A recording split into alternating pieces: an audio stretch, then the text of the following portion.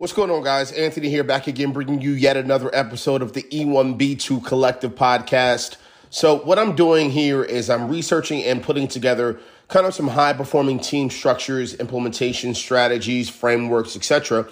And something that I came across and I want to share with you guys is completely opposite of kind of the E1 mindset and method.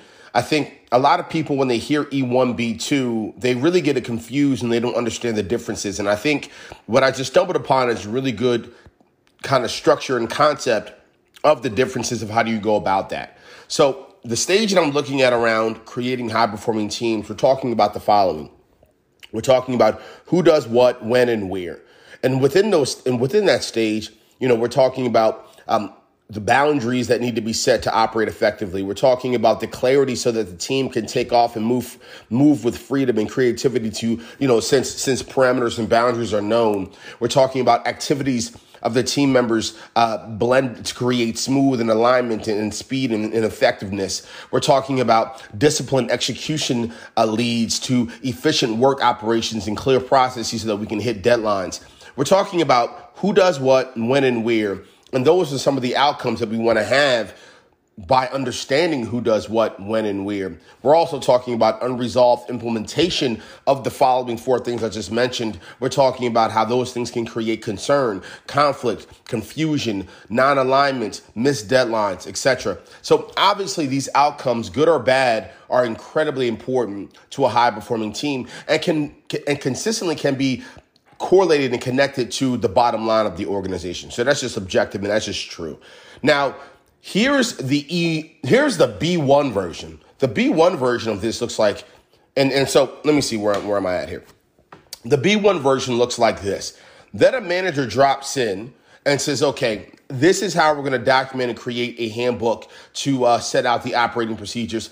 This is how we're going to document and communicate the team metrics and targets connected to what a high-performing team is how it's structured and what we're doing, connected to the who does what, when, and where. This is how we're going to clarify and communicate individual targets and goals. This is how we're going to hold each other accountable and set expectations and targets.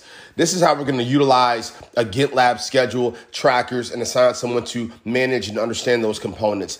This is how we're going to periodically solicit input from senior leadership to make sure what we are putting together is really vital and impactful for the overall organization. That is a B1 method that I'm not a big fan of. The reason why I'm not a big fan of that B1 method is because that puts us in a situation where we are doing things that is from the point of view, from the skill sets, from the strengths of the senior leadership of the organization.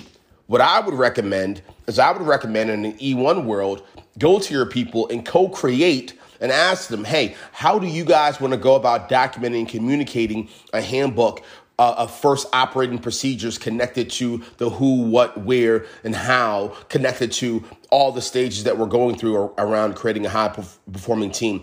How do you guys want to go about documenting and communicating team metrics and targets? What team metrics and targets behoove you guys, are connected to you guys, that you guys appreciate, that will keep you guys motivated and excited? What's your overall perspective? This is a manager talking to their team. What's your overall perspectives around how to clarify and communicate individual targets, how to hold each other accountable, how to set expectations, how to set targets?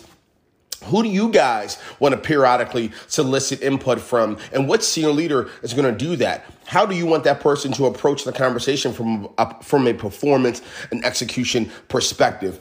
That is a little bit different. And I know that's just a subtle shift. And that's been my biggest thing with the E1B2 Collective thus far. It's really a matter of asking and then taking that data and putting it in place. You ask, put what they say, co-create everything that you need to do to behoove their thoughts, their opinions, put those things in place. I'm really confused about why organizations are just going about their own business and putting best practices historically from their own points of views in place and having the team members get on board. Co-create with your team members, co-create the processes, co-create the communications, co-create all of the above, and make sure that every single thing you're putting in place is connected to what they're actually going to be doing in the mud, in the day-to-day, in the grit, is actually conducive and contextual to how they see the world from a business perspective, from a day-to-day tactical and strategic perspective. That's how you get buy-in. That's how you get inclusiveness. That's how you create equity. That's how you avoid confusion, conflict, non-alignment, missed deadlines. And that's how you make sure every single person on your team feels heard. Thanks a lot.